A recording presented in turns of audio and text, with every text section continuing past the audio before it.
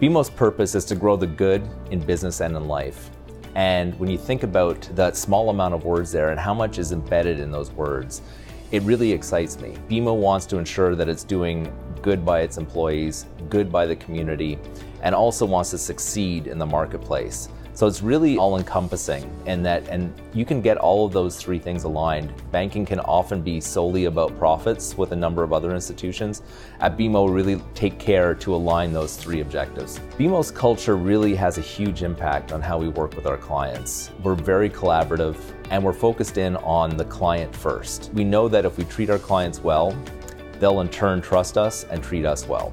And that really is the key. It's not a short-term game, this is truly a long-term game. We're great in good times, we're even better when challenging times arise. One of the most important tools that BMO has in terms of ensuring that we truly are growing the good in business and in life is we have a client advisory council where we take 20 of our top clients from across the country and we bring them together every 6 months.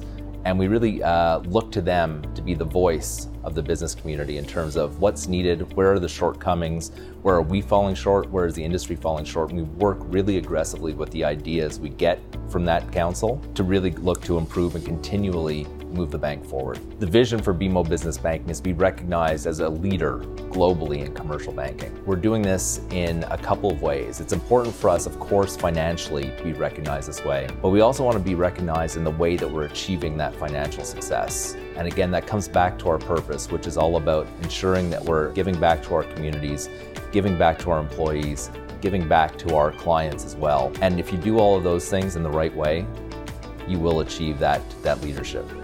Thanks for watching. Learn more at bmo.com/business.